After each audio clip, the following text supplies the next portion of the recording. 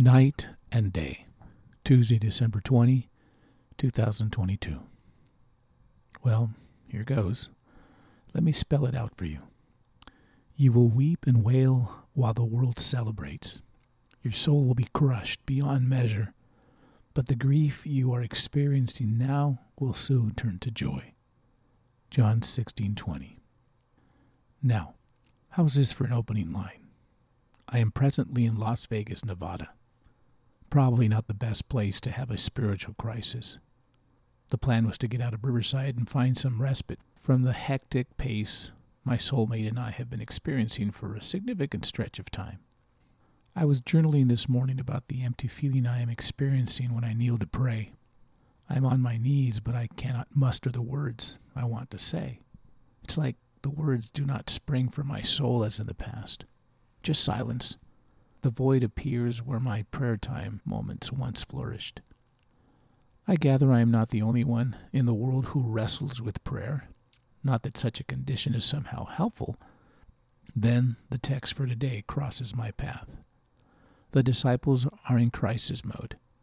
They are disoriented and confused. Ironically, they are with Jesus. He has been sharing concepts that seem hard to grasp.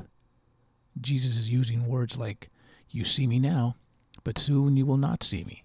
But then you will see me again." It must have sounded like a riddle to them. "We don't get it at all, Lord," they echo. Their life seems to be caving in on them, and they do not know how to deal with the circumstance. Just like me.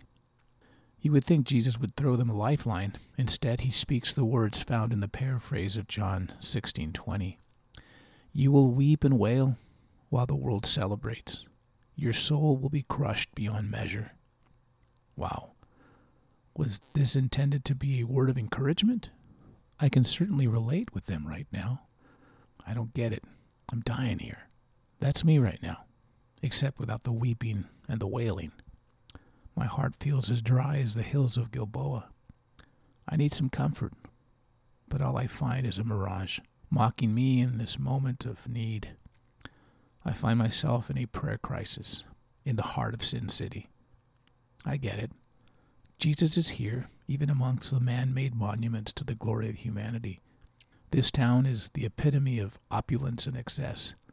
Millions flock here to see quick riches and to experience a myriad of excess that beckons the foolish. But that is where I find myself crying dry tears, wondering what is happening and why has Jesus abandoned me? Is he playing hide and seek with me? I can't locate him. He's gone. Where did he go? I hear the words of Jesus echo in my soul. You will weep and wail. Check. The world celebrates all around you. Check. Your soul will be crushed beyond measure. Check. Another dark night of my soul. Silence. Doubt. My heart is welling up with angst and terror. I am lost. I am alone. Where do I go? I reach out for a lifeline, and Jesus comforts me. The grief you are experiencing now will soon turn to joy, he says. When? I do not know. How? I don't have a clue.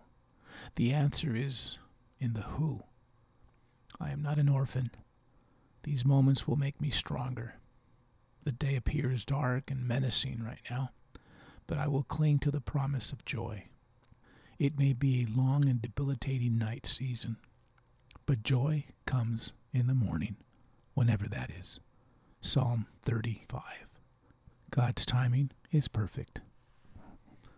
Abba, I don't know how long this night will last, but I will not give up. I will keep praying. I need you. In Jesus' name, amen.